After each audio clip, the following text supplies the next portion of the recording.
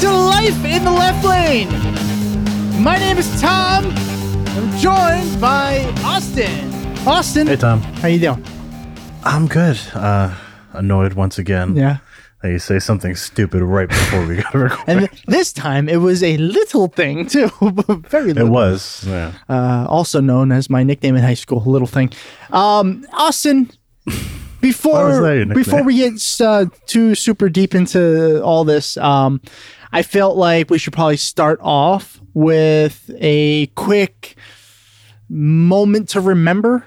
We lost one of the greatest drummers, if not the greatest drummer to ever live. Neil Peart from Rush died just this past week.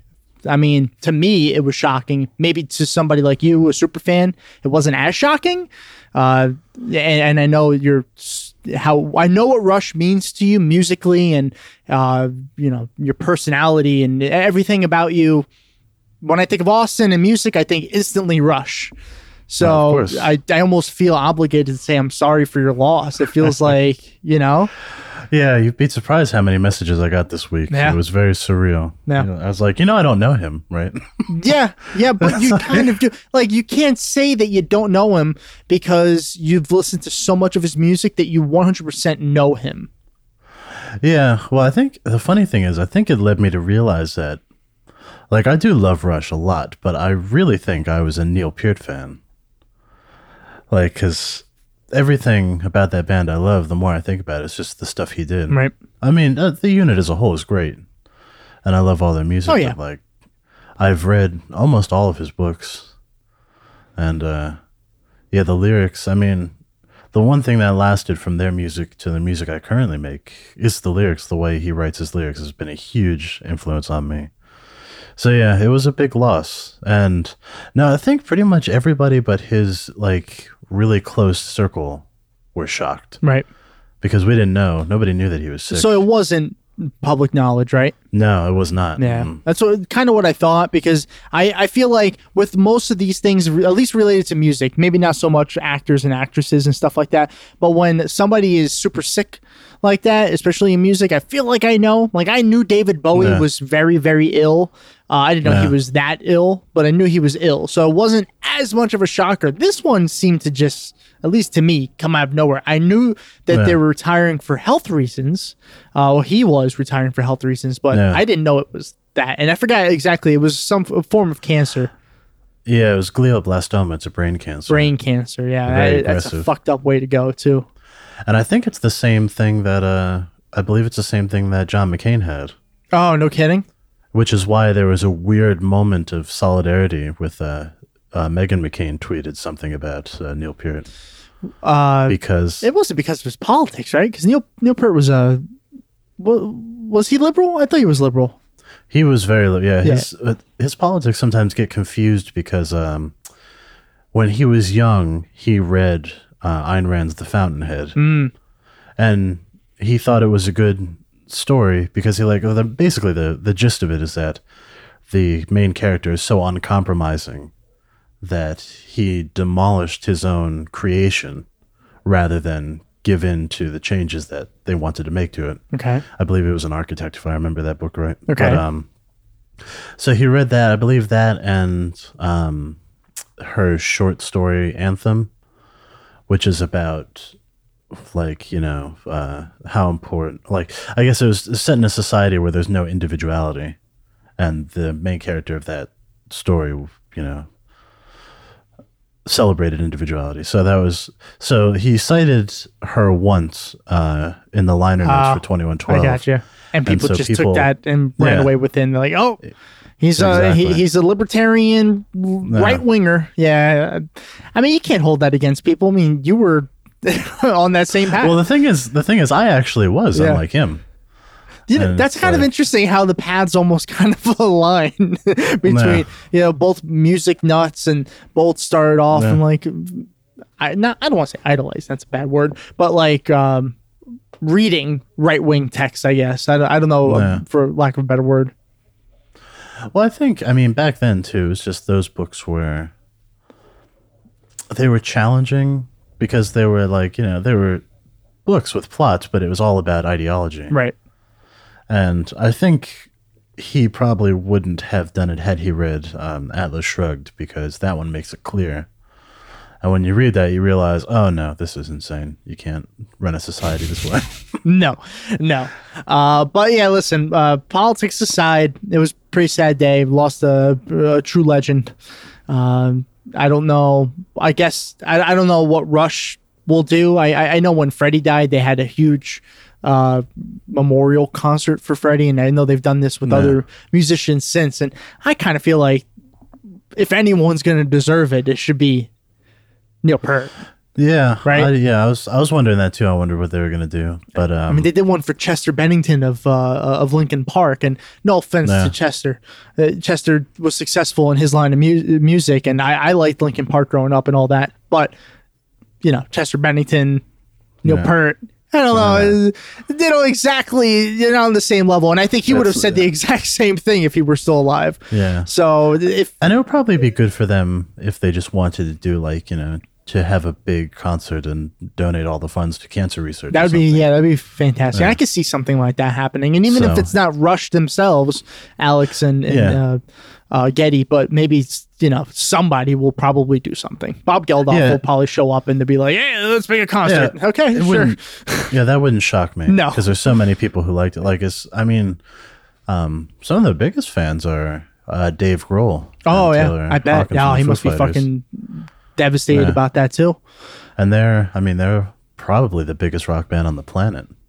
So it wouldn't shock me if they put something together. My little cousin picked up drumsticks randomly several years ago, and the only thing he wanted to do was play Rush beats. That was it. That's all he wanted to do. And he taught himself just by listening to the music nonstop. Literally taught himself, and now he's a drummer for a band, an actual touring band. So I can't imagine how many drummers that man had inspired. Oh no, I was the same way. Like after I stopped playing percussion in an ensemble, the only time I ever picked up drumsticks was either to play with, you know, write stuff for my own music, or to play their music. Like I wasn't interested because, you know, you only have a limited time to do things. Right. That's true. For me, by that time, that instrument had become an instrument of recreation and not profession. I got you. And so, if if you're doing something for fun, you just want to have fun. True. That is true. And that music is so much fun to play that I was like, I'm just gonna play this. This is what I like to play anyway. Yeah, but you know how to do it, and that's the most important part. Yeah. So, right? Like, I wish I knew how to just play. Pick up fucking drumsticks and know how to play a beat. Like, what's an instrument you don't know how to play? Do you know how to play harmonica? Yeah, a little bit. Fuck. Yeah. I was really thinking I got you there. I'm like, there's no, like, your music, I've never heard of harmonica. I don't think that's your type of thing. But the only reason I don't is because you have to buy so many because they're only tuned to one key. Oh, I didn't know that. Yeah. And so, like, in order to play along the different songs, you have to actually switch out the harmonica. And I was like, that's a pain in the ass. Other than, like, the orchestral instruments, what's an instrument? You know, you play bass, you play guitar, obviously, you play piano. Yeah, outside of the orchestral instruments, I don't know. Damn. I'm sure there's nothing. I don't know. Nothing, because you can just play it all. I'm just trying, but I can't play any of the orchestral ones other than the percussion stuff. Okay. Like, I can't play any of the wind instruments. You're lacking in your musical talent, so I need you to start. I need you to pick up a trumpet and learn it by tomorrow. Okay. It's funny. Anyway, I seriously did think about starting to learn the saxophone. I've always wanted to saxophone would be good. Yeah, mostly because I just want to play the solos and Floyd stuff. Floyd, I knew it. Because you know why? Because that's exactly why I would do it. No other reason. Well, because that would be the last thing I'd have to learn, and then I could just play all the parts of those songs. There you go. Well, yeah, you totally could. Yeah. Fucking imagine that. Just your solo Floyd cover band. Yeah. Well, anyway, rest in peace, Neil. You'll be missed, but you'll be remembered forever. So that's one thing. Yeah. Now, as far as politics go, unfortunately, that's continued. Like, of all the things to die, that would be nice. But that didn't die. We are still having to talk about politics. Now, I kind of wanted to start off with a funny note because Just why not? When we were looking up articles for reference for our conversation, I typed in Google Bernie Warren. Now, I learned how to search in Google a long time ago using keywords and all that. You know what I mean? It's funny. So this just happened like, I don't know, 20 minutes ago, and I had already forgotten about it. Yeah, I know. Me too. But that's because we're stoned. When you type in Bernie Warren and then you press space, a few suggestions pop up. I'm going to read a couple of them for you. Go ahead. The first one, well, it's a little altered now because I clicked one of these, but it was like Bernie Warren ticket, Bernie Warren vice president, Bernie Warren beef. That's the most recent one. But like halfway down the list was Bernie Warren salami.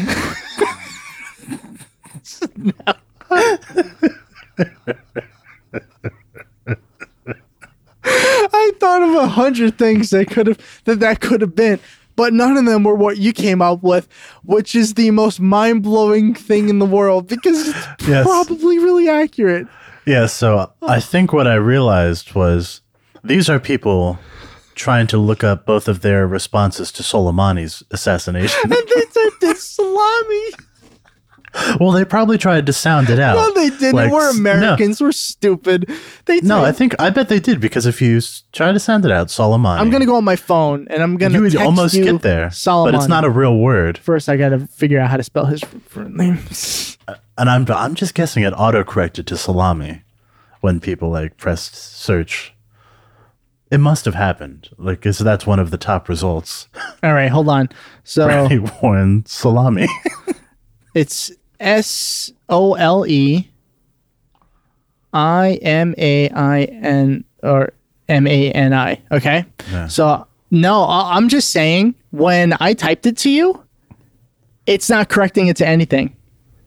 No, I know, but I'm not saying when you try to type it, like try to sound it out. No, I know, but I'm just saying, you think that it's an autocorrect. I think Americans are just really stupid, and that is close enough where they're like, I don't know, Google will figure it out. I'm dead serious.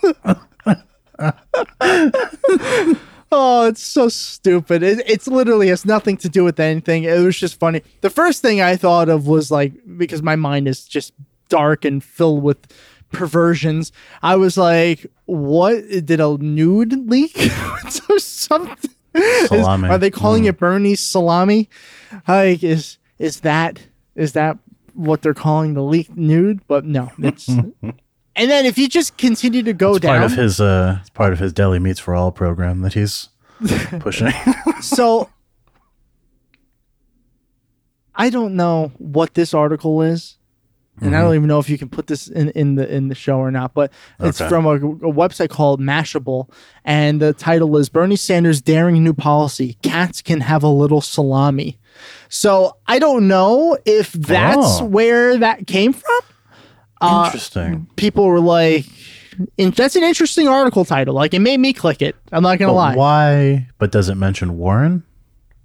Yes, it does. It says some criticize Sanders' policies for being too idealistic or radical, or perhaps too threatening to establishment politics for the comfort of sad critics. Others say he could stand down to make room for fellow progressive and presidential hopeful Elizabeth Warren. Ooh, I don't know. That's interesting. It's pretty fun. I honestly find that hard to believe that would be, what was it, like the fifth leading search from that one article? It wasn't even the last. That's too high. But I don't know. I'm seeing a couple listen, there's a lot of things about Sanders. Bernie said something like that in December, and all these articles are about that. Cats can have salami too. I don't know what that was in reference to. I'll have to look that up after the show. Okay. Wow. Interesting. Thoroughly curious now. All right. So maybe Americans aren't as stupid as I think they are. Maybe, yeah. Maybe they're actually ahead of us. How about that? We're making fun of them, and meanwhile. Well, no, because if they were, they would actually be searching for their takes on Soleimani's assassination, because they were different and important. Well, speaking of that, Austin, what a segue! Holy shit! The Segway Award goes to you get it because it's like Oscar season. Oh, shut up, Tom. I got an article from The Hill. You found this right before the show started. Overnight defense. Trump says, quote, do I have to read this? Like, I'm just so Please do. fucking... Please read it. Trump says, quote, it doesn't really matter, end quote, if Soleimani was plotting imminent attack.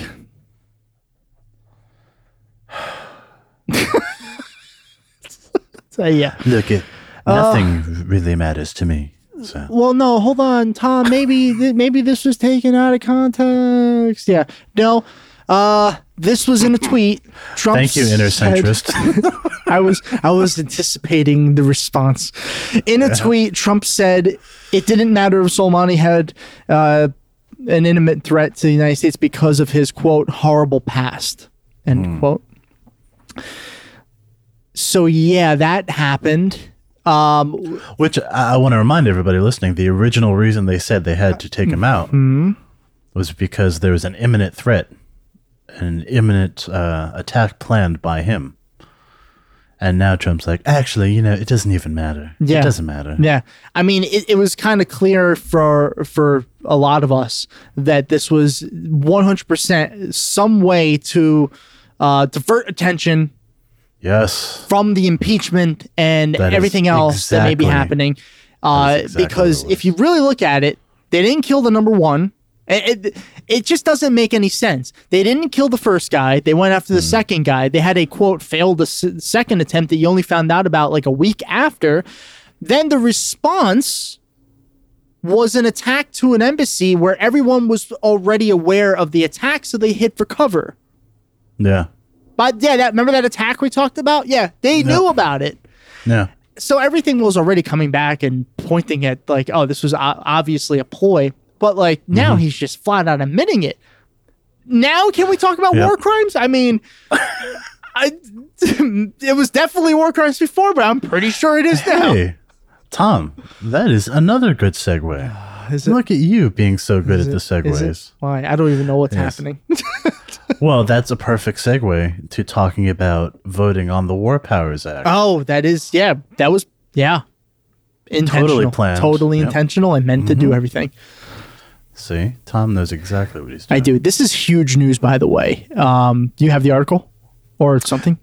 Let me see. Oh, I remember enough.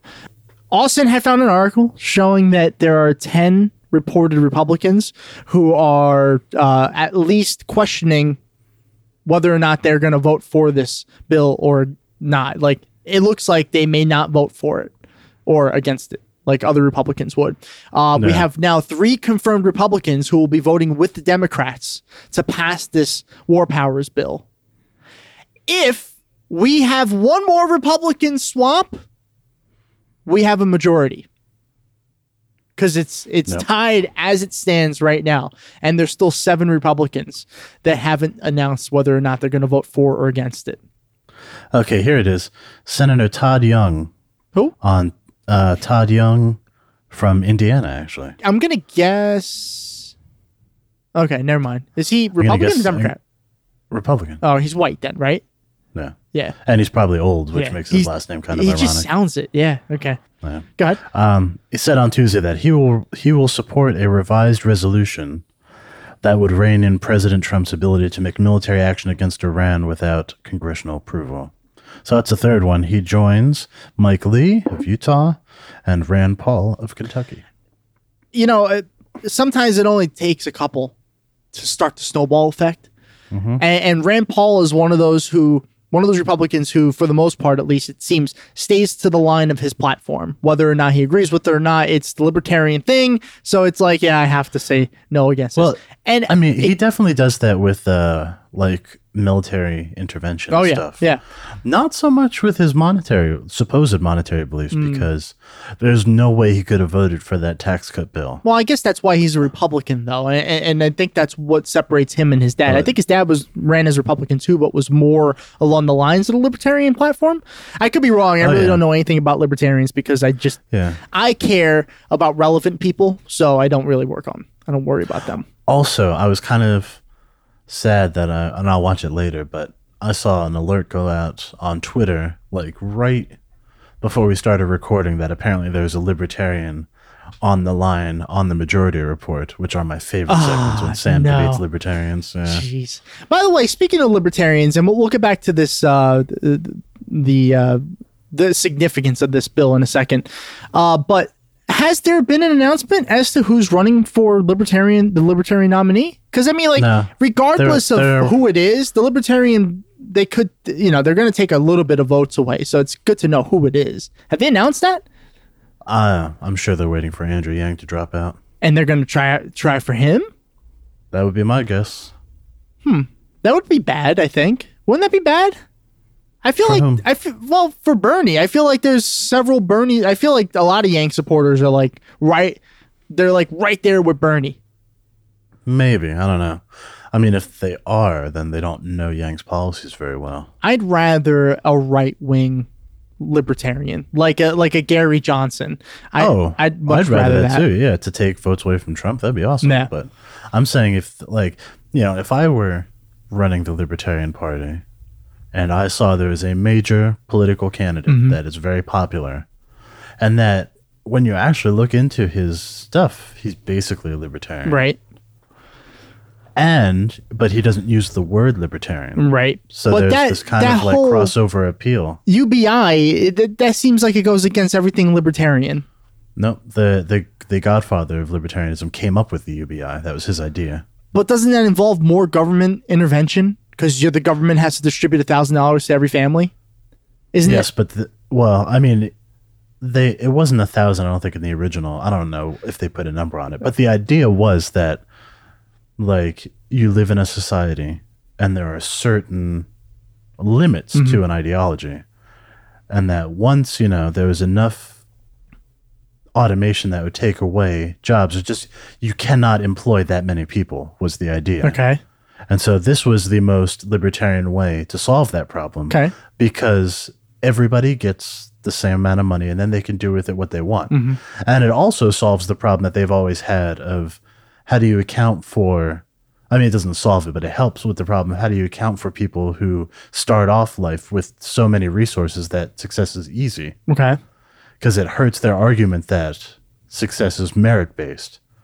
And so they're like, well, if we give everybody money, then it will be more merit-based. All right, I guess I understand the logic behind it. I don't know.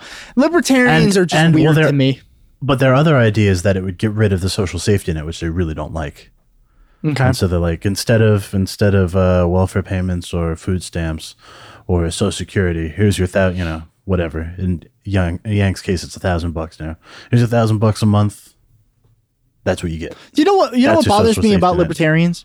It's like when I go into a conversation with somebody, I like to know if they're a Democrat, I can get a good idea of what their policies are, their beliefs are. We may differ in certain things or ways of achieving things, but for the most part, we're similar. And if you're a Republican, vice versa, I know exactly what the conversations to get. When it's a libertarian, I have no idea what they're going to say. So it just drives me crazy. You can't have a conversation with them. It's like, yeah, I'm pro-choice. It's like, what's this person going to say? Is this person going to be pro-life? Because you don't know.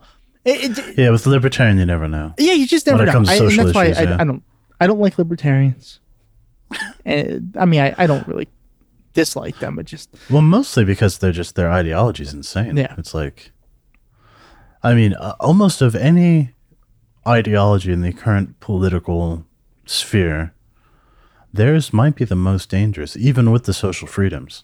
So with that said, would you have, if you had the choice, like you get to pick right now, Gary Johnson or Donald Trump, and whatever you pick is going in, no votes, you're the one vote. Who are you picking to vote, or who are you picking to go into the presidency? Oh, Gary Johnson. Still Gary Johnson. Okay. Yeah, because I knew that was coming because that was my answer as well. But that's just a testament of how bad Trump is, where it's like, you just said maybe the most dangerous in the world, and you're like, oh yeah, no, he's still good. Yeah, but the thing is, he doesn't adhere strictly to that ideology. I mean, he was the governor of New Mexico, and he didn't run New Mexico that way. That is true. Like, if you said Donald Trump or like a diehard, internet libertarian, then maybe it would be Donald Trump. Yeah, I mean, a lot of libertarians that I spoke to, at least, or that I knew, weren't huge on Gary Johnson. It wasn't like Ron Paul. When Ron Paul ran, it was like, yes, that was like their Bernie Sanders. Gary Johnson is like their Tom Steyer, honestly. It's just, it's like, okay, whatever. They weren't all that excited about him. But the interesting thing is that other people seem to be, like non-libertarians, seem to like him, especially as compared to Trump. Right. So I thought that was interesting. But maybe it'll be Gary Johnson again. It could be. I mean, the Green Party's done that with Jill Stein for like three consecutive times, I think. Well, actually, that's another good question. We don't know who they're running either. Okay. And I don't think it's Jill Stein. Remember, relevance only.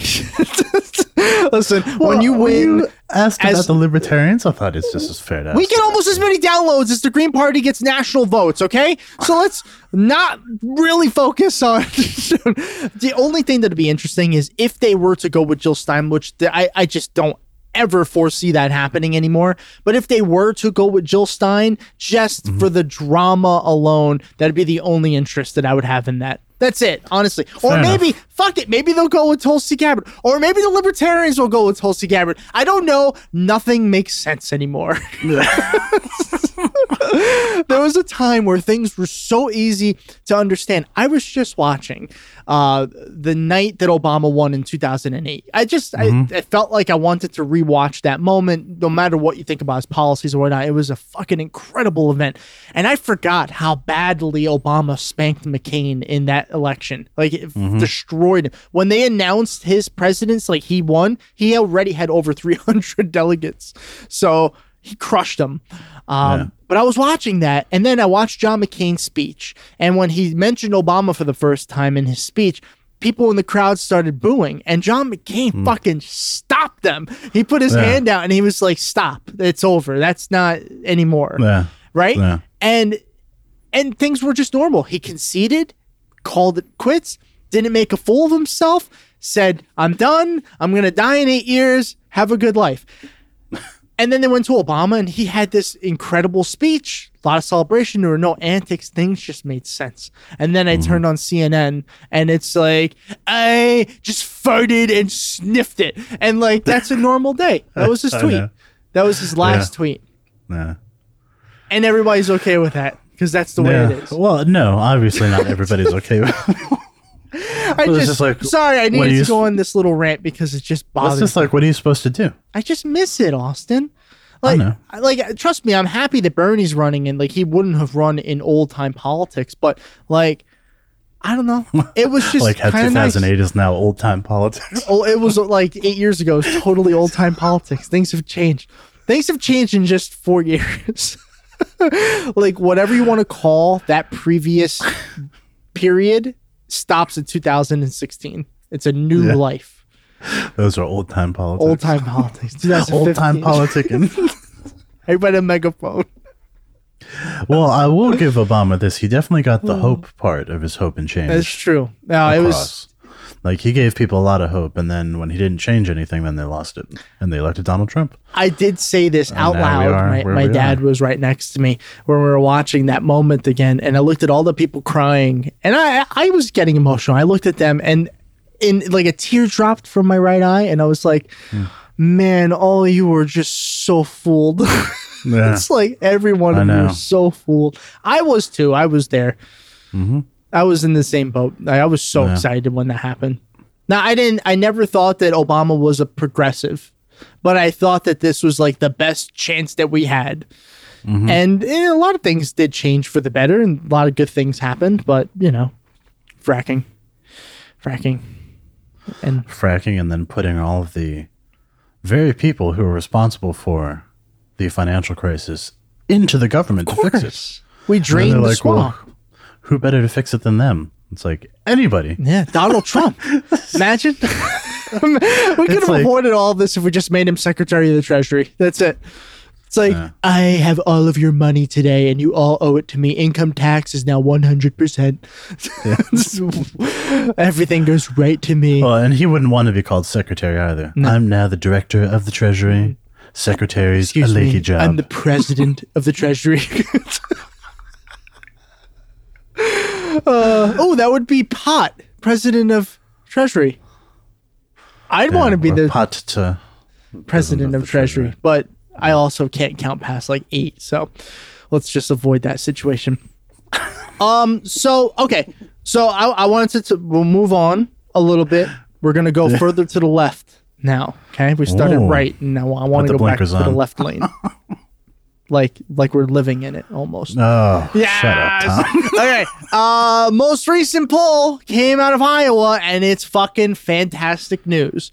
Very, very fantastic news, actually. Bernie Sanders now has a lead in Iowa, and I believe the average is about 2.5%. The margin of error is about like 5%. So, I mean, it's within the margin, but he has a lead for the first time officially. Everyone's like, Bernie's winning. Now, why is this important? Austin has said several times it's not for the Republicans, and it really isn't. And in theory, it shouldn't matter for the Democrats, but for some fucking odd reason, it does. The last 6 Democratic candidates to become the primary or the winner of the primaries to go to the general have won Iowa. So it is kind of important. They've also won that poll that you're referencing. Yes. And that's why it's fantastic news. And with this, by the way, the same day that this poll came out, Bernie's lead over Trump nationally has also increased slightly, but still has increased. Nice. With all this, and we're going to get into some weird things that have happened with Bernie, but this is pretty fucking great news. And New Hampshire is also is being led by Bernie too right now. Yeah. And we're less than a month away at this point. These polls are tightening, and I've seen several people reference this. Crystal Ball was one of them. This is from the New York Times. Recent polls may be underestimating Bernie Sanders' strength in Iowa. Crystal Ball pointed out on Rising, which is apparently my newest favorite show of all time since I referenced it like 18 times, mentioned that yes, Bernie lost Iowa to Clinton, but he also polled 5% higher. Or he did 5% better than he polled, is what I should say. So they underestimated him by 5% back then, and she believes it's happening again, and so does New York Times. This article says that 2 of the nation's best pollsters have recently weighed in on the state of the Iowa Democratic race, with very different results. One subtle methodology. I'm not going to be able to say this word right now. Methodology. Yep. No, it's the ickle at the end. Choice. Oh. Methodological. Yeah, that mythological. Methodological. Choice might explain part of the difference on the balance. There is reason to think Bernie Sanders might be a bit stronger in one of the 2 polls than the top line results suggested. The first Iowa survey was the one conducted by Ann Selzer and sponsored by the Maine Register and CNN. On Friday, it found Mr. Sanders with a 3-point lead and 20% of the vote. Elizabeth Warren and Pete Buttigieg were at 17% and 16%, and Joe Biden was in 4th with 15%. Wow, they really like him there. Yeah. Wow. His popularity fucking fell. What the fuck happened? He was like 1 or 2 the entire time, and now he's down to 4. Again, all of those are within the margin of error, so it could literally go anyway. On Monday, the other pollster, Monmouth, found Mr. Biden in first with 24% of the vote, 9 points higher than in the Selzer poll. Mr. Sanders was second with 18%, while Mr. Buttigieg and Ms. Warren landed at 17 and 15. Isn't Warren married? Yeah, she's married. This article has Ms. MS. What were you about to say? No, I just saying it doesn't make any sense. Like, I don't know why that Monmouth poll. It seems like such an outlier. Yeah, because all of the other Iowa polls have put Bernie in front. Yeah, no. And Biden nowhere near the front. Except Monmouth. It's either been Bernie, Warren, or Buttigieg. That's bizarre. Either way, the race is close. Oh, by the way, it's Ms. I remember. Isn't that, you could use that, it's like generic. Yeah, you can use that if you're married, yeah. I remember English. I remember that from high school. Honestly, that's what it should be. Like the fact that there's these distinctive differences, like Miss and Mrs. Oh, yeah. Men don't have that. Yeah, normally I see most people do their title. So like senator, stuff like that. Yeah. It seems more appropriate. I mean, to just get into linguistics, that's the language of ownership. That's how you know. That's why there's a difference. Miss, true. Okay, she's still available. You know, I can still have Mrs. out. She's taken. Right. Where men don't have that because they don't. It's just Mr. Yeah. People don't own men, unless you're black. But Then they usually don't put a Mr. in front of that. That's true.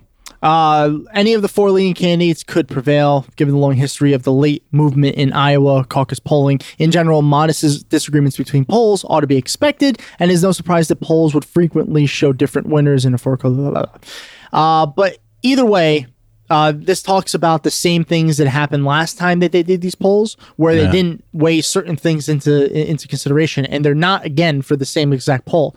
So if that's the case, and they're literally just kind of copying the same poll essentially, then Bernie could be 5 points ahead of what he's already polling at. I mean, that's the thing. There's just no way. It's very, very difficult to account for a caucus, the type of voters that he brings up, and the fact that it's a caucus. Yeah, well, that too. That makes it even more difficult. Yeah, and the thing is, like if the difference between, I can't remember I think it's like 15 points. Like if you're under that, your voters have to go somewhere else, and that is hard to account for. Which is crazy to think, because let's say we go in with that first poll and... Oh, shit. You know what I realized we just forgot? What? We forgot to bid adieu to Cory Booker. Oh, yeah. Dropped out of the presidential campaign. So. Yeah, that's right. We're not talking about him because he's not relevant. Au revoir, Cory. It's been fun. Bye. But I'll cry about it at a charter school. What'd you say? I said he can go cry about it to a charter school. Yeah. or big pharma. Pick your choice. Seriously, what a lame candidate Cory Booker turned out to be. I didn't want lame. I didn't want to lower your profits. It's like a couple stations have tried to like point race out as a factor, and listen, I'm with it. It's the Democratic Party is supposed to be the party of diversity between the two, at least, and all the candidates that are going to be on the stage tonight in the last debate when we're recording this are all white. But it's literally there were four candidates of color. They just sucked. It had nothing to do with color. There's nothing to. We kicked the white people out too. If you suck, you suck. There are plenty of people of color who should be in these races, rather than the ones that we have. And there will be soon. AOC, when she runs for president, she will be one. And she'll make it to all the debate stages. I can almost guarantee that. But anyway, just to wrap up with Iowa, we don't know what's going to happen. The fact that Bernie's polling this high just means more people are likely to show up for these caucus events to vote. It's going to be interesting. If Bernie wins, I'll be very, very fucking excited. You know what's funny is that the word methodological has been rolling around in my brain. And then it just made me think that it just sounds like two different words. Like if you're branding something, like, why did you use that method? This method is illogical. And then I realized that is the name of my cover band, Method Illogical. Method Illogical. My God, what a stoned way to get to your band. Jesus Christ, man. So good luck with that, Joe. Yeah, I don't. Methodological.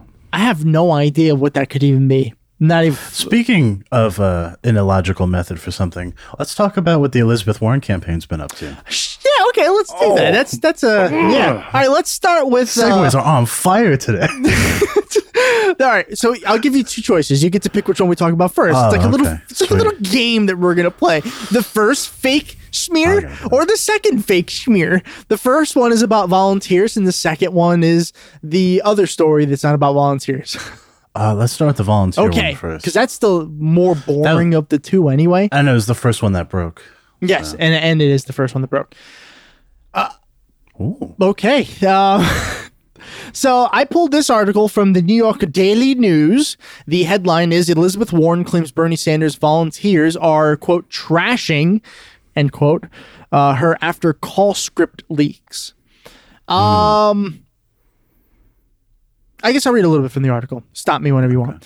Bernie Sanders has suddenly become the favorite in the Iowa caucus, according to the poll released on Friday. And the Vermont senator's newfound status as the frontrunner in the first state to vote for a Democratic presidential candidate has conceded with newfound hostility from Elizabeth Warren, the next farthest left choice in the race.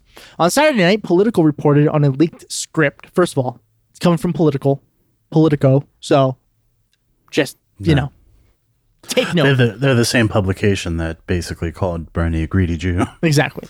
That said that the script was used by Sanders volunteers when talking to voters. The script included sample responses to use if voters say they were leaning for one or the other three major candidates in the race: Joe Biden, Pete Buttigieg, and Elizabeth Warren.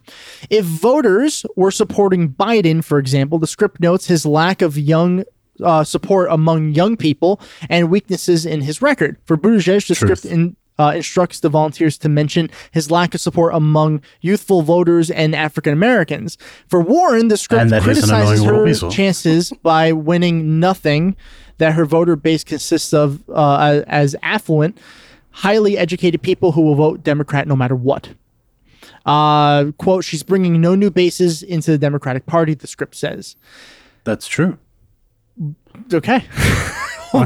I mean, you're not wrong. It is true. Huh. Also, I find it so hilarious that they're like, look at how they are smearing us, calling us affluent. Yes. And right? College educated. How dare you call me affluent and college educated? It's like, is that the insult? Yeah. Her voter base consists of affluent, highly educated people who will vote Democrat no matter what. Oh, there you go with the slanders again. That's like the nicest of the three. Should just call it the slanders campaign. Like the other two were literally Joe is old and Pete Buttigieg is racist. And then Elizabeth Warren is like, you're super fucking smart and you're going to vote for Democrats. Yeah, you're smart and rich, you bastards. Like, what the fuck? How is this a problem? I'm sure there's a bunch of people who spit out their wine at that one. The claim Sanders makes about Warren's base survive at least some scrutiny, thanks to the massive amount of data from small donors given to the FEC by Democratic fundraising platform ActBlue. Based on the donors' self-described occupations, Sanders leads with other candidates, including Warren, in support from people with low-wage jobs and in occupations where fewer workers have bachelor degrees. But Warren, who trails Sanders 20 to 17% in the latest Iowa poll, took offense to the script's characterization of her base. Quote, I was disappointed to hear that Bernie's sending his volunteers out to trash me, she said on Sunday. I hope Bernie reconsiders and turns his campaign a different direction.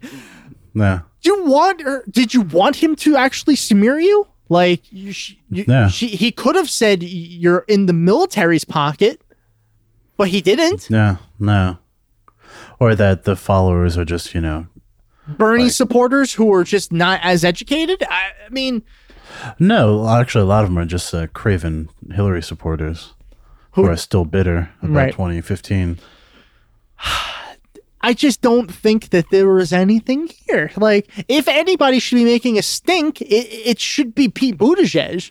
Because Biden he probably can't even see without his glasses, but Pete Buttigieg was probably like reading that and saying, "Oh, I'm not good with African Americans." Like, you're technically calling me a little bit of a racist. Like, that would piss me off. But saying my voters are highly educated, that's great. How dare you say I'm not good with the black community? Now, if you'll excuse me, I am off to a Napa Valley wine fundraiser. That's so stupid. It's so stupid. I guess this is from an email. This is from a tweet from Daniel Strauss. It says, in a funding email to supporters, Elizabeth Warren shoots back at those Bernie Sanders talking points. When I heard that description, I didn't recognize it. That doesn't describe me or many of my passionate volunteers and organizers that I know. This type of attack isn't about disagreeing on issues. It's about dismissing the potency of our grassroots movement. Oh, okay. So she's saying that, like, everyone in my support is rich. That's what she thinks. Yeah, that's what she's using to fundraise off of. I get it. I get the affluent part, but you're still really not wrong. Like, this isn't really a schmear. It's not even a knock. I'm gonna say schmear. It's like schmear, because he's Jewish. Yeah.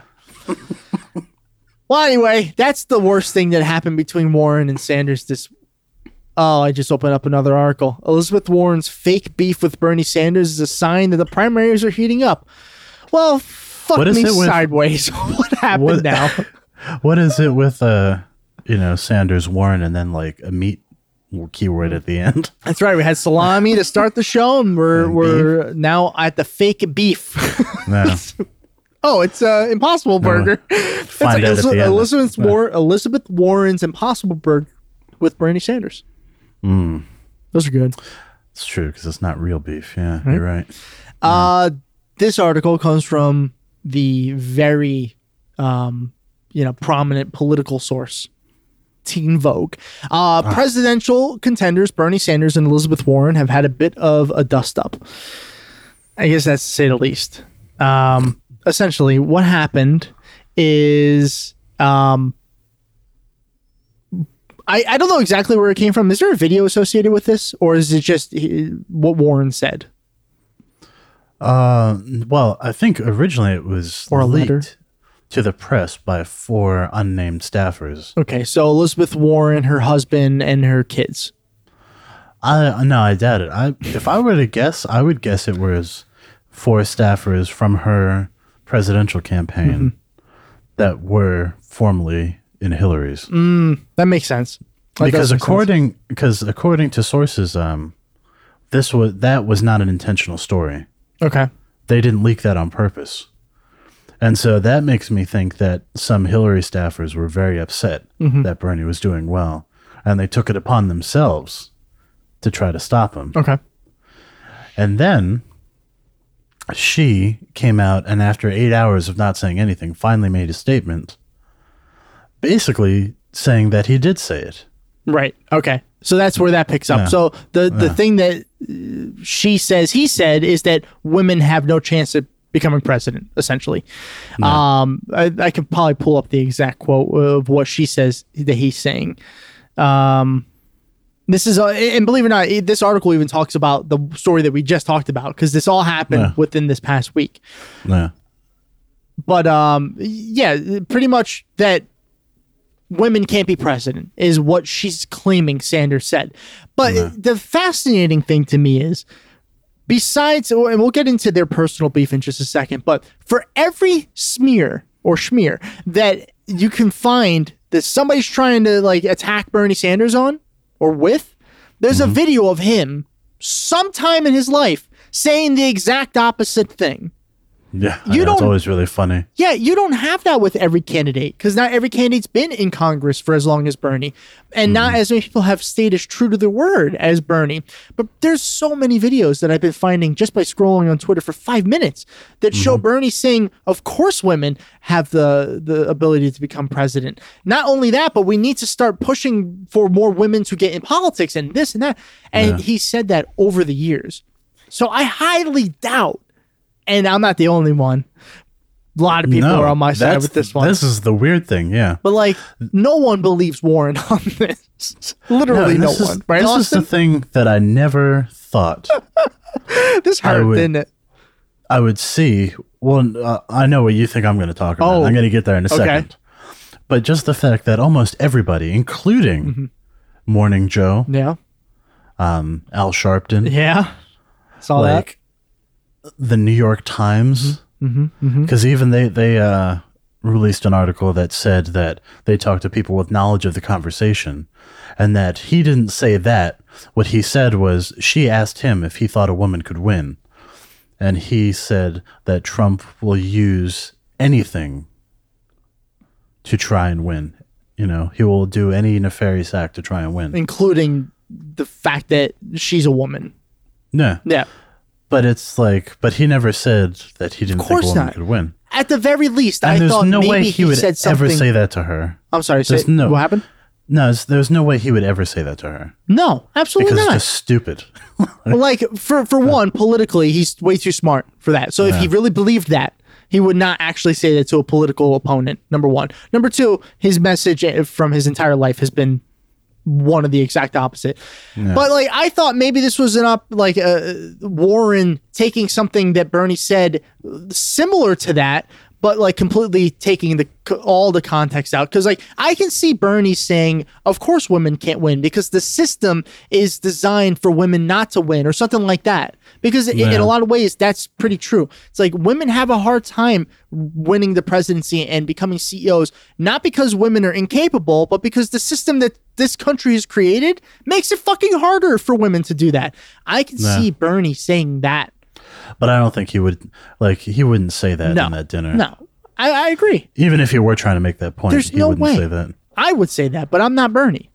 No. I wouldn't say that to a woman running for president, and I'm not even sure I believe that. I don't. I think the right female candidate could be Trump, and probably pretty easily. It's just that it just makes it harder. I don't know if that person is running. It just this country makes it really hard. But like I said, I don't think that's even the case. I think, and I honestly thought like Elizabeth Warren could have been that person, but I had immediate fears about her being able to beat him when she took that DNA test. Mm-hmm. To try to prove that she was Native American. And I was like, that is such a huge fucking mistake. So many mistakes. Little ones, too, but they just built up. Like, I mean, you saw in November, early December, she was leading everything. Yeah. The whole country was like, oh, yeah, we're going to vote for Warren. And that just died. It just died. Well, she just gave into that stupid need. I know.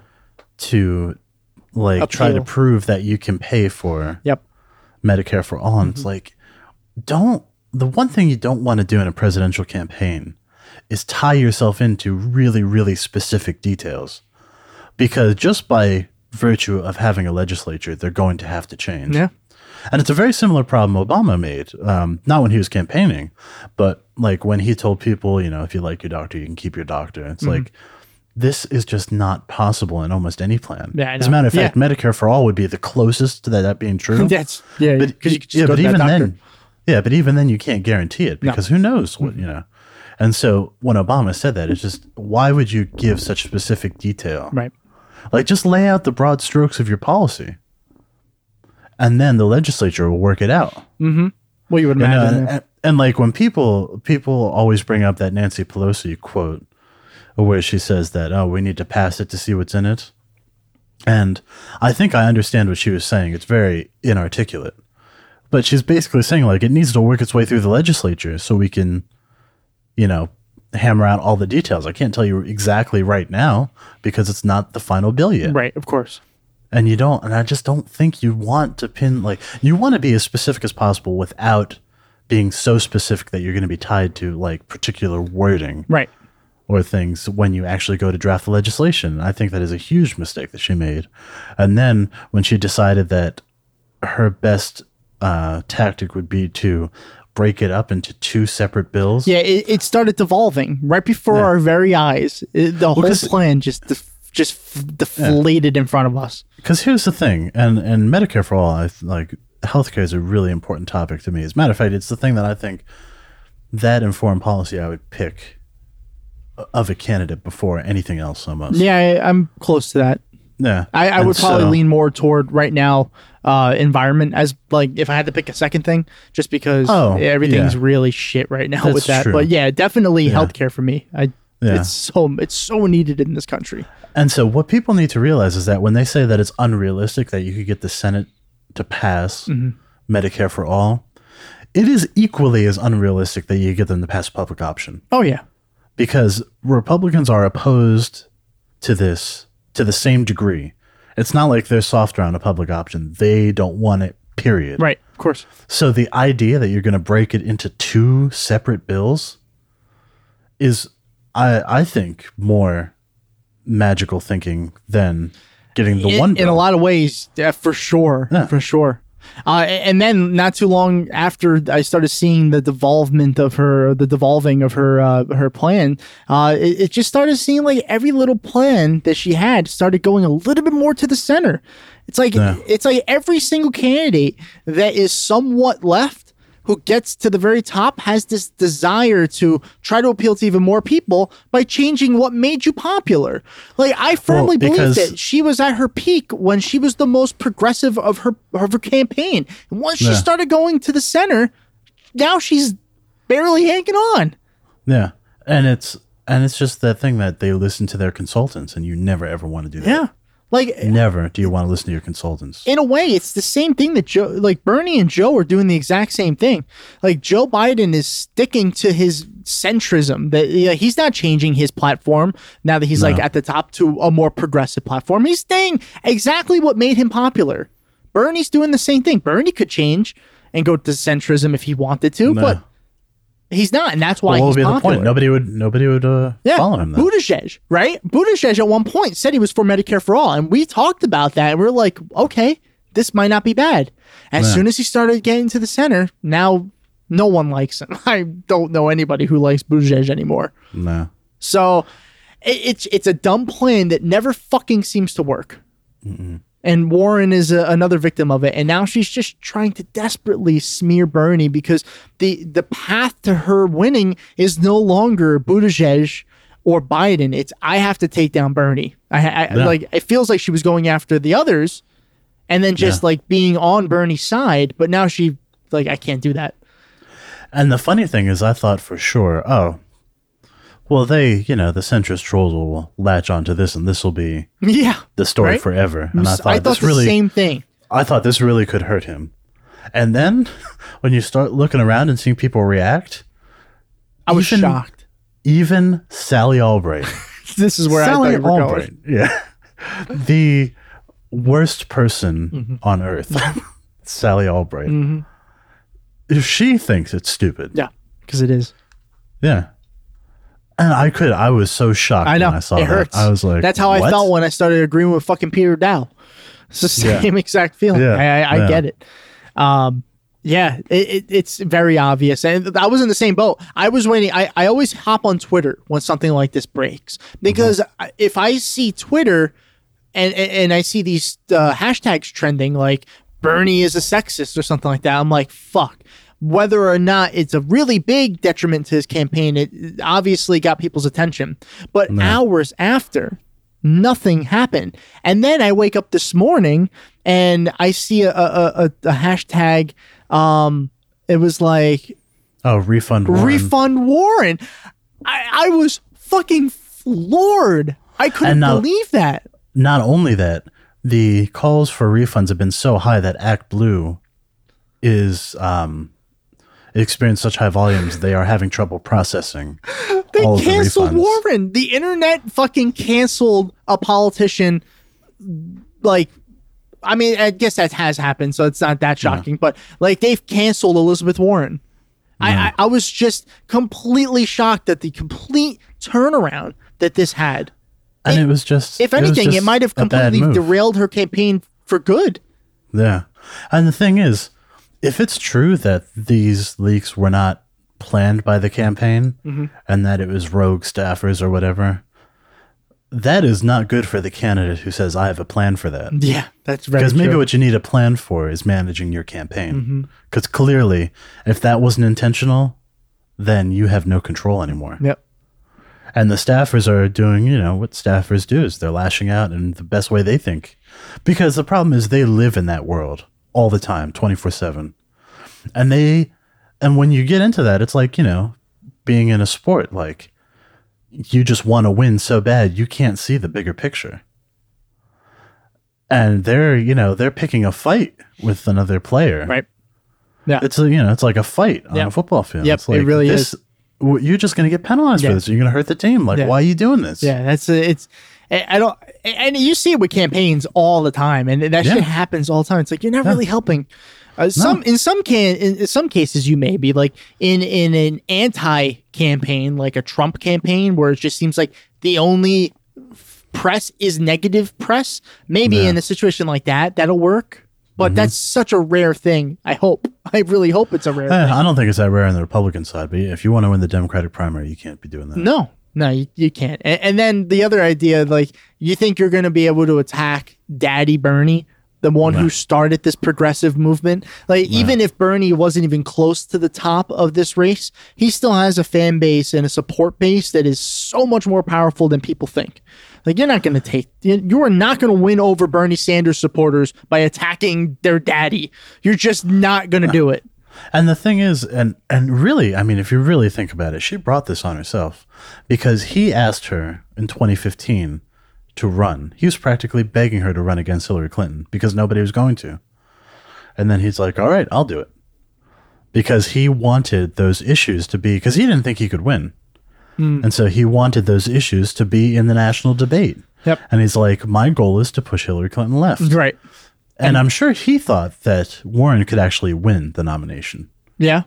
But when she didn't do it, he's like, well, the best I can do is move the conversation to the left. Yeah. And little did he know, he almost won. Yeah, almost won. Started this most likely generational movement, political movement, and has made universal healthcare a talking point in the Democratic Party. I was gonna say like a part of their platform, because at the very beginning of all these debates, it seemed like most candidates were for universal healthcare, and then as these debates went on, it's like back to just Bernie.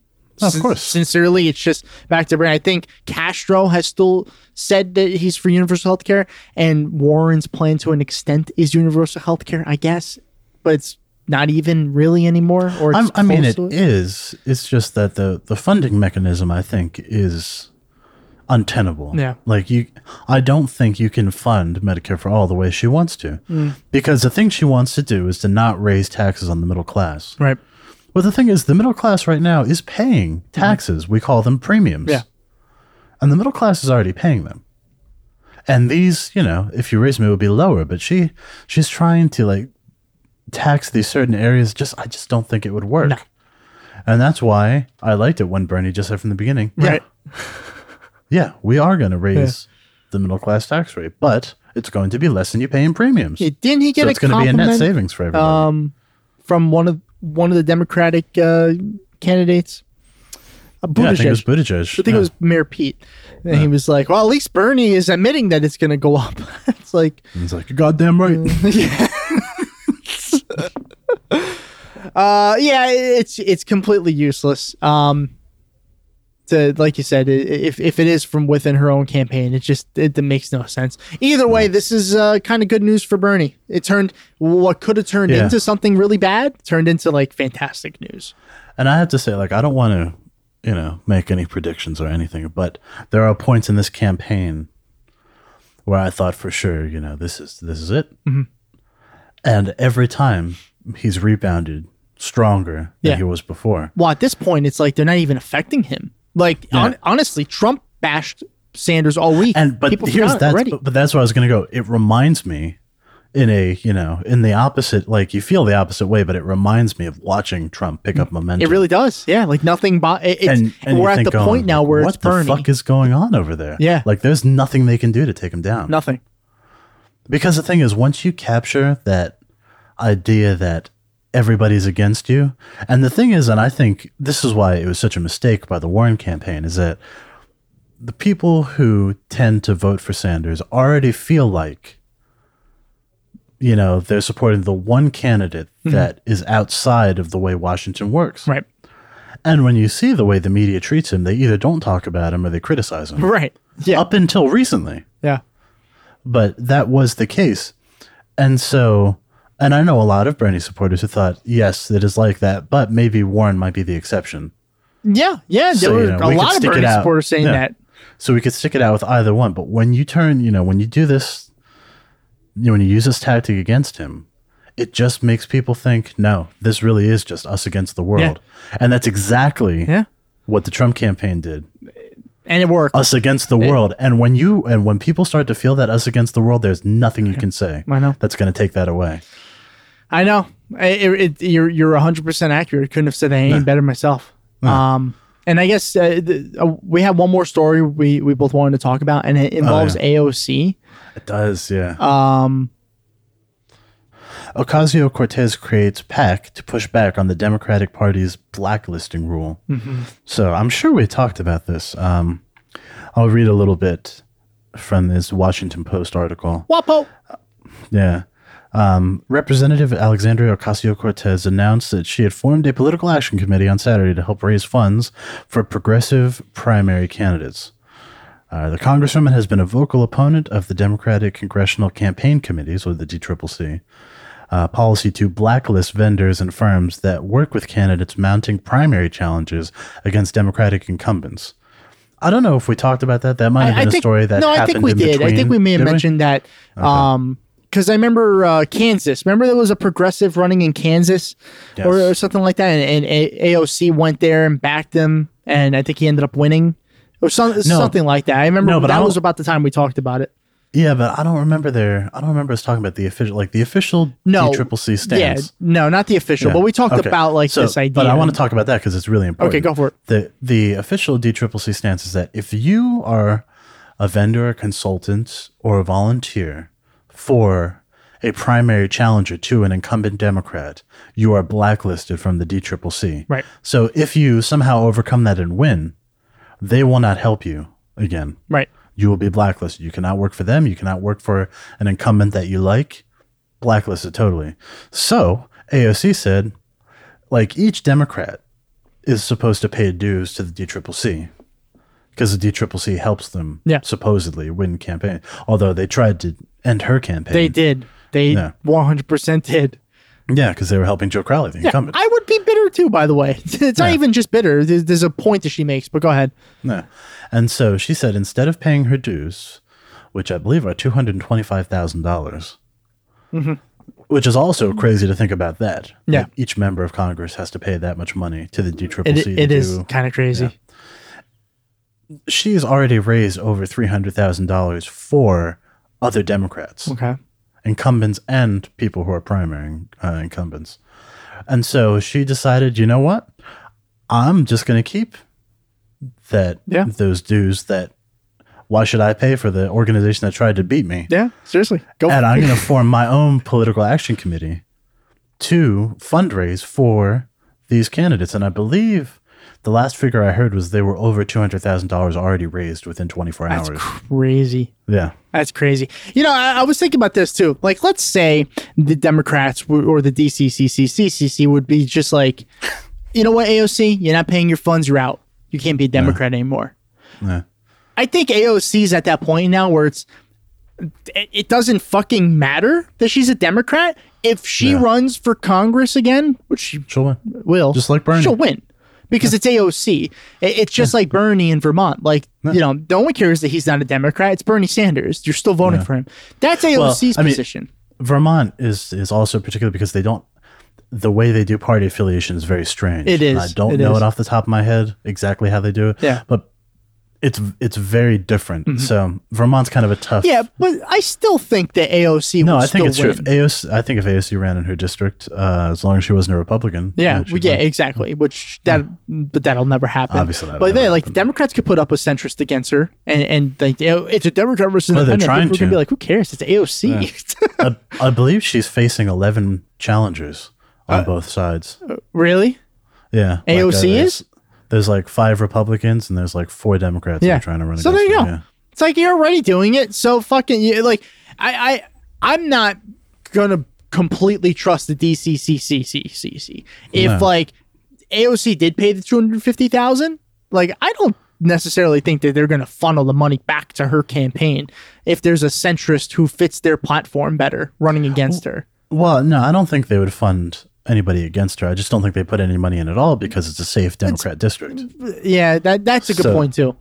But either way, bravo, congrats. That's an awesome thing that she's doing. I hope more Democrats will wake up to that, especially the progressive ones. And those are the only ones that are really going to be any concern to this is going to be the progressive Democrats. Yeah. But it's cool. No, I saw your post that you posted something I think she's going to be my favorite politician or the best politician of my lifetime.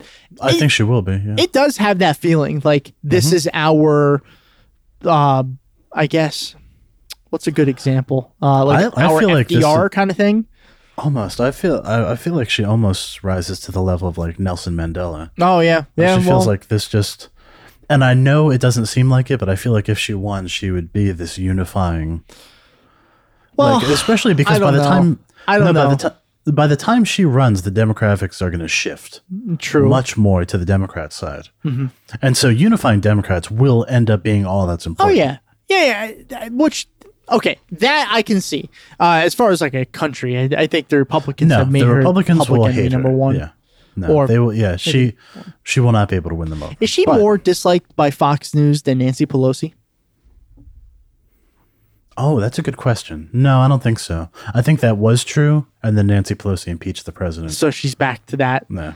But after this is over, when the Senate throws out the case or whatever they're going to do, or they throw out the impeachment, or they do the impeachment but not really do the impeachment, maybe then AOC will go back to number one enemy on Fox. Probably she'll be back. She'll be back. It's fun. I like it. I like seeing because when we're looking at articles, there are a lot of AOC articles on Fox, which is like why? Well, it's because Republicans don't like her. They're scared of her. Like she is literally the symbol of everything that you don't want, except the poor Republicans who should want everything that she stands for. But the thing is, she's also attractive, and that's what they can't wrap their heads around. Yeah, it's like, and I think that's why she drives them crazier than Nancy Pelosi, because Nancy Pelosi's older, and they're rabid misogynists. True. Yeah. And so they see AOC, and their brains are just so confused. It's like she's hot, and I want to like her, but her policies I don't like. But she stands against everything, even more so than Nancy Pelosi. Against everything that they believe. And so I think it's creating this very weird thing in their brains. You know what I just thought about? Remember when the media? I don't know if I want to know what you just thought about. Remember when the media used to call Nancy Pelosi a progressive? I mean, Fox still does. Fox calls her a socialist. Okay, they still call Obama a socialist, but like, I don't care what they Biden. They called Biden a socialist. Joe Biden? Joe Biden, yeah. No, not his son. Like the guy running for president whose teeth keep falling out during debates and once pitched a completely random ass website. That Joe Biden? That Joe Biden. That's a socialist? Mm-hmm. I really don't know what a fucking socialist is, I guess. I don't. Well, that's also why that attack will be pointless in a general election, because they're going to call whoever runs socialist. Democrats are just socialists to the Republicans. So yeah, they are. Exactly. Yeah. At this point, it's not really about like I don't think any of the Democrats should care anything about Republicans. Let them do their own thing, and then you just got to win the Democrats. when that evangelical magazine called out Donald Trump and said that we can't support him anymore, that was funny. Donald Trump called it a left-wing magazine. I saw that. Yeah, it's an evangelical Christian magazine. Founded by who? Founded by who? I believe it was Billy Graham. It was Billy Graham. Yeah, it was Billy Graham. yeah, the Billy Graham. You know, like known Marxist Billy Graham. yeah. Now, apparently, they had split ties with the Graham family, so they're not directly associated with the Grahams, but they're still a religious organization. You know, like you're not left wing. That was funny. It was great to see Billy Graham's son, whose name is Franklin, I believe. What is it? Franklin Graham, right? Yeah, Franklin Graham. It was funny to see him go out and be like, "Oh, it's amazing how things have changed and how liberal this organization." It's like, shut the fuck up. You don't know what you're talking about. Do you ever wonder if the Graham family was tempted to use their children's names as like puns? I mean, they were white, so I guess they were graham crackers. Well, no, but like if you had a daughter and you named her Ginger. Oh, or Ted. Oh my God, the options are so great. Actually, those are the only two I can think of, so never mind. Just have two kids. This is my little kid Instagram.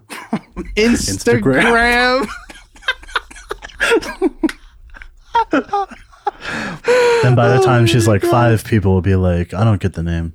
Yeah. Brody, did you understand? I'm sorry. Just picking on. Sorry, Brody. Love you. But I mean, you just know how fast like social media stuff moves.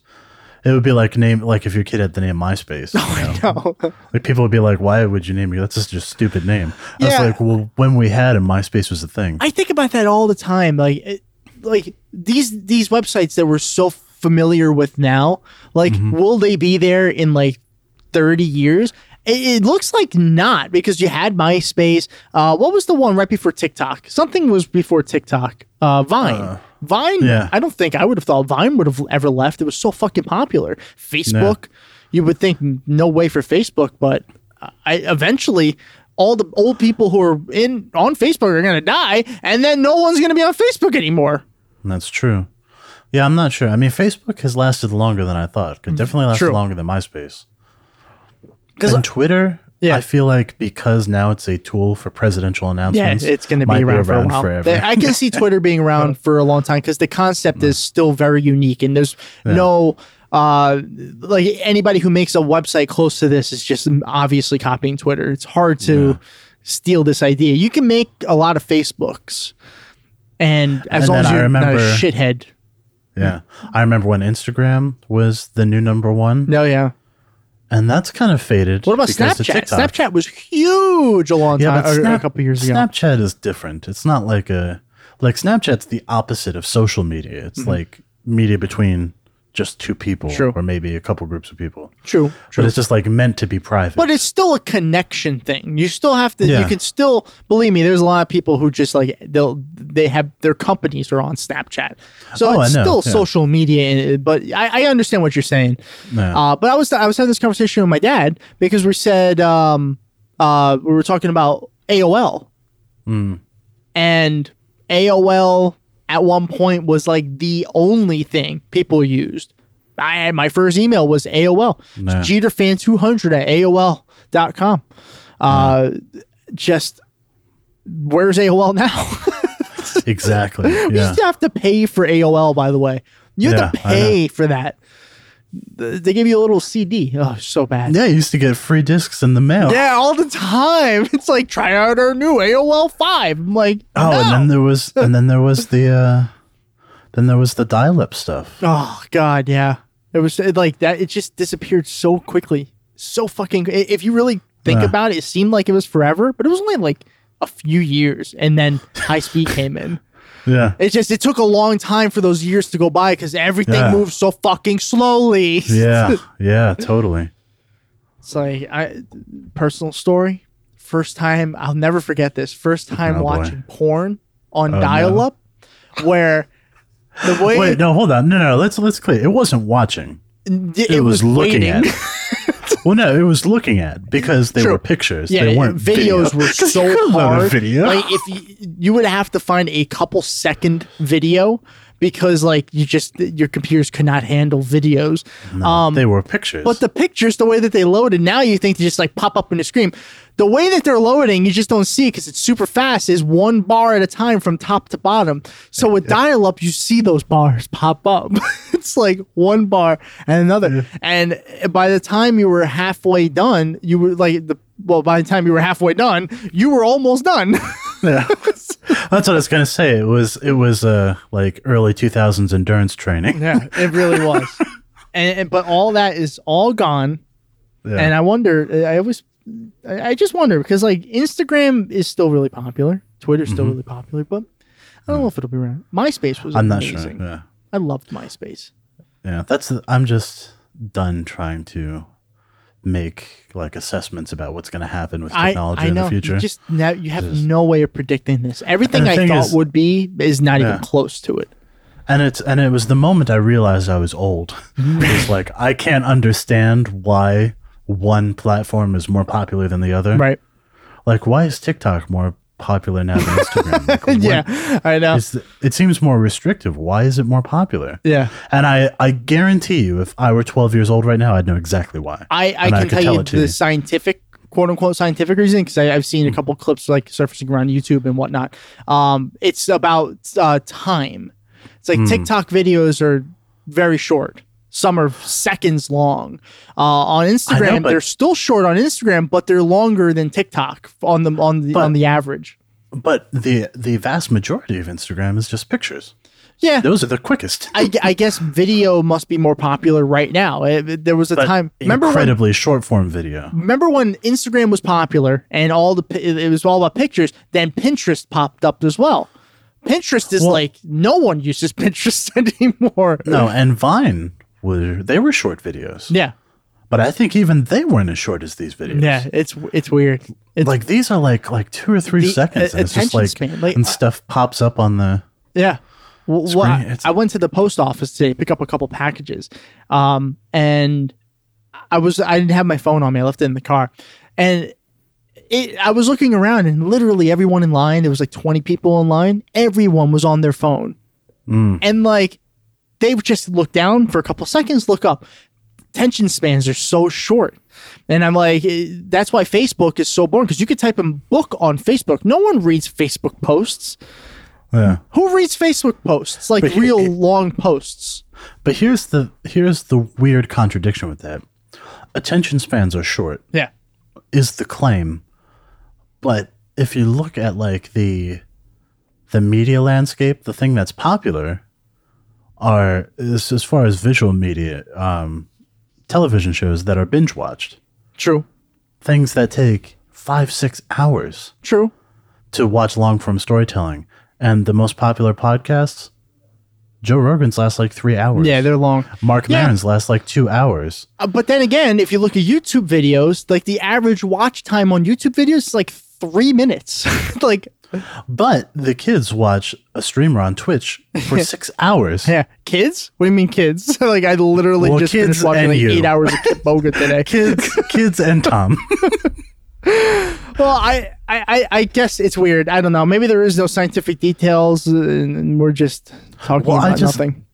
Well, no, I just think that I think it is a lot more about the content now, and if there is a way to have good short form content, people like it. But I also think if there's a way to have good long form content, people as long as it's good. I guess it's quality. Were we not focused on quality before? Like I don't know. Well, I think just everything was more streamlined because it was done by corporations. Yeah, like this is what you're getting. Yeah, and I was just thinking about music, right? It's like the whole idea of like having a song hit the radio that's over 2 minutes and 50 seconds long was like taboo at one point. Mm-hmm. And, you know, some of the most famous songs, Stairway to Heaven, Bohemian Rhapsody, any Rush song, they're all like an hour long. Well, and not only that, now there is no radio. Yeah, well, like true. And that's the other thing. That's really true. Like, you know, they say that a lot of people think that online was the death of the music industry. Mm-hmm. And the industry part, that's pretty much true. But it really did democratize music. Mm. And now the reason that, you know, like you won't get an artist like those bands from the 70s or the Beatles or like that take up the entire cultural zeitgeist because we have the ability to search out almost anything we want. Anything. And that means that the popular things are only going to be popular for a niche. Mm-hmm.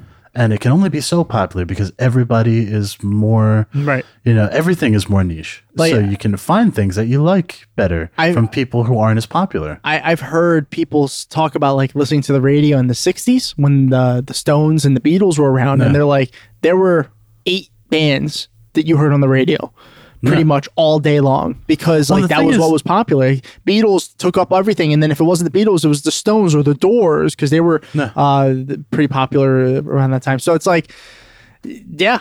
But but the thing about the radio is with the radio, that's still true. Like if you listen to the radio, you will still hear only like 5 or 6 artists. Yeah, that is true. Over and over. But you're also right. There's no radio anymore. Yeah, like getting your music on the radio now means nothing compared to like if you get put in a popular Spotify playlist. If your song gets placed in a popular Spotify playlist, that could make your career far more than if it's on the radio. And it has with a lot of artists. Oh, it has, a lot of artists. Yeah. Like there's artists I've never heard of. I've never heard of their song, but like I'll look at their song and there's 63 million plays. I'm like, what the fuck is this? I've never heard of this before. Yeah, there's two places that really can break your career. So you get it on Spotify playlist or in a popular video game. Right. Yeah, that's Either right. one, and that'll make your career. Or a popular TV show. That's the other one. Flogging Molly, I never heard of until I played FIFA like 08 or something like that. And one of their songs was on it, and I loved it. And that was the only song I ever played. And then from there, they became one of my top 10 favorite bands, probably. Nah. Just because I found them on a video game. So it's an interesting point. My voice cracked. It was weird. Did you hear that? I'm like almost 30. Yeah. Jesus. We don't have to remind people, Tom. I know. I don't want to hear that. Also, I need a new show to binge. Give me a show to watch. Like I haven't watched that whole movie idea. It's still going to happen. I just haven't done it yet. It's like I just want to watch. Have you TV watched shows. Lost in Space? Say again? Have you watched Lost in Space? I've never heard of Lost in Space. Netflix. You'll like it. Okay. It's right up your alley. Okay. Lost in Space. Is it ongoing or is it all over? No, it's ongoing. There's 2 seasons out now. The second one just came out. It's a Netflix original? Mm-hmm. Okay, so it probably only has like one more season left. It's a remake of a show in the 60s. It used to be a show in the 60s called Lost in Space. Oh, okay, cool. And then it was made into a movie in the 90s with, what's his real name? Joey from Friends. Matt LeBlanc. Matt LeBlanc, yeah. He was in that movie, Tanked. Yeah, of course. And now there's this TV show, which is actually pretty good. All right, cool. I'll take a look at it. Mm-hmm. Nice. And if it's a Netflix, like I said, they typically, except for a couple shows like not Life is Strange. That's a video game. Stranger Things. Most of the seasons only last like 2 or 3 seasons. So catch the third season coming up. Yeah. Cool. Anything else you want to talk about? No, I don't think so. I think that's it. All right, good. Wow. So it's at that time of the show. I still haven't done pre-recorded Tom, so I got to do this shit again. Do you want to listen to the podcast? Click whatever button you click to find us now. I mean, that's fucking stupid. We're on social medias. We're on the Twitter. That's the main thing at Left Lane Pod. Austin changed the password, so I'm kicked out of the account right now. You know what the most horrible thing is? I don't remember what it is. Oh, fantastic. We have Facebook, but don't find us there. Never going to use that again. We're on Instagram. Austin posts sometimes there. I have the account, but I'm lazy, so that's, all Austin mostly. But follow us there at Left Lane Pod. And then, again, you still haven't listened to me, so either you're not making it to this part of the podcast or you just don't have this problem. But if you have the problem of too much cash in your wallet, go to the bank, put it in your bank, then go back home, go to patreon.com, then go to patreon.com/Left Lane Pod, and then, well, you got to make an account first. So make an account and then give us that money. It's an easy process. 1, 2, 3, 4, 5, 6, 7, 8. And I guess that's it. Yeah, and I'm seriously considering maybe putting us on TikTok. I'm not sure yet. Okay. Because I feel like I could take just parts of these videos and just put them on TikTok. Oh, is this recorded to the video? No, but it could be. Oh, okay. Yeah, why not? If I decided to do that, yeah. Fine. That's fine with me. I guess that's one way I'm going to get on TikTok, because there's no fucking chance I'm going on TikTok any other way. I went on for 5 seconds. I saw like 10 videos. All of them were under like 14-year-old kids, so I'm out. Sorry. Those are like the ones suggested to me by TikTok, by the way. I just realized that we could easily put this, like, just take the video from this and like just have a video podcast again without any extra work. Like, I just realized why are we doing that? Like, remember the old days when it was like we stopped doing it because it was so much work. It was so much work. This would literally be no more work. No more work. No. And we could put it on YouTube. Yeah. And I may or may not be a delayed genius. That's wow. Which is also the name of my new cover band. Delayed genius. Yeah. Man, that's a tough one. Don't help. It's not our job. How about yeah, I know, but I don't know if Joe's making it this far in the episodes. So let's Delayed Genius. You know what? The Neil Peart cover band. That's it. He just has his own. Yep, that's it. That would be his. Maybe. That would be his own band. I'm trying to think, because I feel like if it's Delayed Genius, you want to be somebody who like wasn't good at the beginning of their career and then became brilliant by the end. Red Hot Chili Peppers?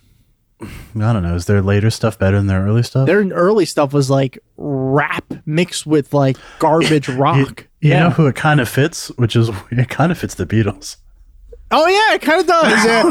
Like what? Oh, good question here. When did that transition for you happen? Like when did you stop? Like, because their early stuff is very 60s and 50s, but there was a point where everybody's like, "This made me a Beatle fan." What was that point for you? Which album? Well, see, it's hard because that's not the way I discovered the Beatles. All right, but so then looking back at it now, what's the album that like you like? Like, I'm trying to explain it. Yeah. Like, no, I know what you mean. What's the one that would have? For me, it's Help. Help was the first song. Now, Hard Day's Night, I went back to, and I do like a couple songs on Hard Day's Night, but Help was the first album from cover to cover that I just fucking love, from first song to last song, I should say. I loved that album, except for like one song maybe. I think the album that would have made me like them was probably Rubber Soul. Yeah, that's my next one, because that music changed so much from like Hard Day's Night to Rubber Soul. Rubber Soul was the new Beatles. But that's not the Beatles. Like, that's not the album that made me love them. Yeah, that would have been for me. It's Sgt. Pepper's. Yeah, but I'm trying to decide if it would have been Sgt. Pepper. That was or if I would have already been hooked. With Revolver. I was already a Beatle fan. I think it would have been Revolver. Yeah. When I was a Beatle fan originally, my dad told me this, that I only liked the early Beatles for a long time. And that's like interesting. I didn't like the older Beatles. And then I heard Sgt. Pepper's, like from the first song to the last. And I was like, I've been missing out on this fucking mind fuck. And from then on, it was just like almost kind of like Yellow Submarine on. I think Yellow Submarine came first. Yeah. Like from that, when they started doing drugs is when I became a diehard Beatle fan. But Help is still like my favorite album, just because of what it, like the nostalgia of listening to that album every fucking day as a child.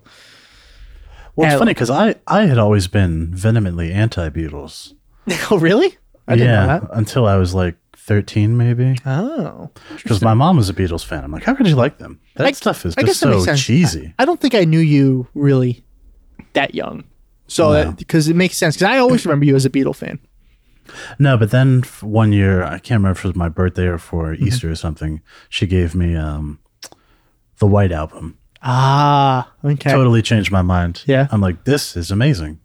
And then after that, my uncle bought me Sgt. Pepper. Okay. And then Tomorrow Never Knows, Revolver. Right. And then those three, I was like, oh, I'm wrong. I mean, listen. And then somewhere along the line, I got Abbey Road. I'll be completely honest. Like, even in there's songs, even in Please Please Me, that I can listen to today. Like, it's not like the early stuff is like garbage. It's just not as good as it became. Like, it became fucking amazing. Oh yeah. Look, we're a music I've become podcast. a much less. Yeah, I know. I've become a much less harsh critic of their early stuff as I get older. Yeah, that makes sense. That makes sense. But yeah, Beatles are still just a good band. It's what they are. I guess we should wrap this shit up. I don't even know if the last part's gonna make it in the show or not. Yeah. Who knows? I'm not the editor. We'll see what makes it. Yeah, I guess that's it. Bye.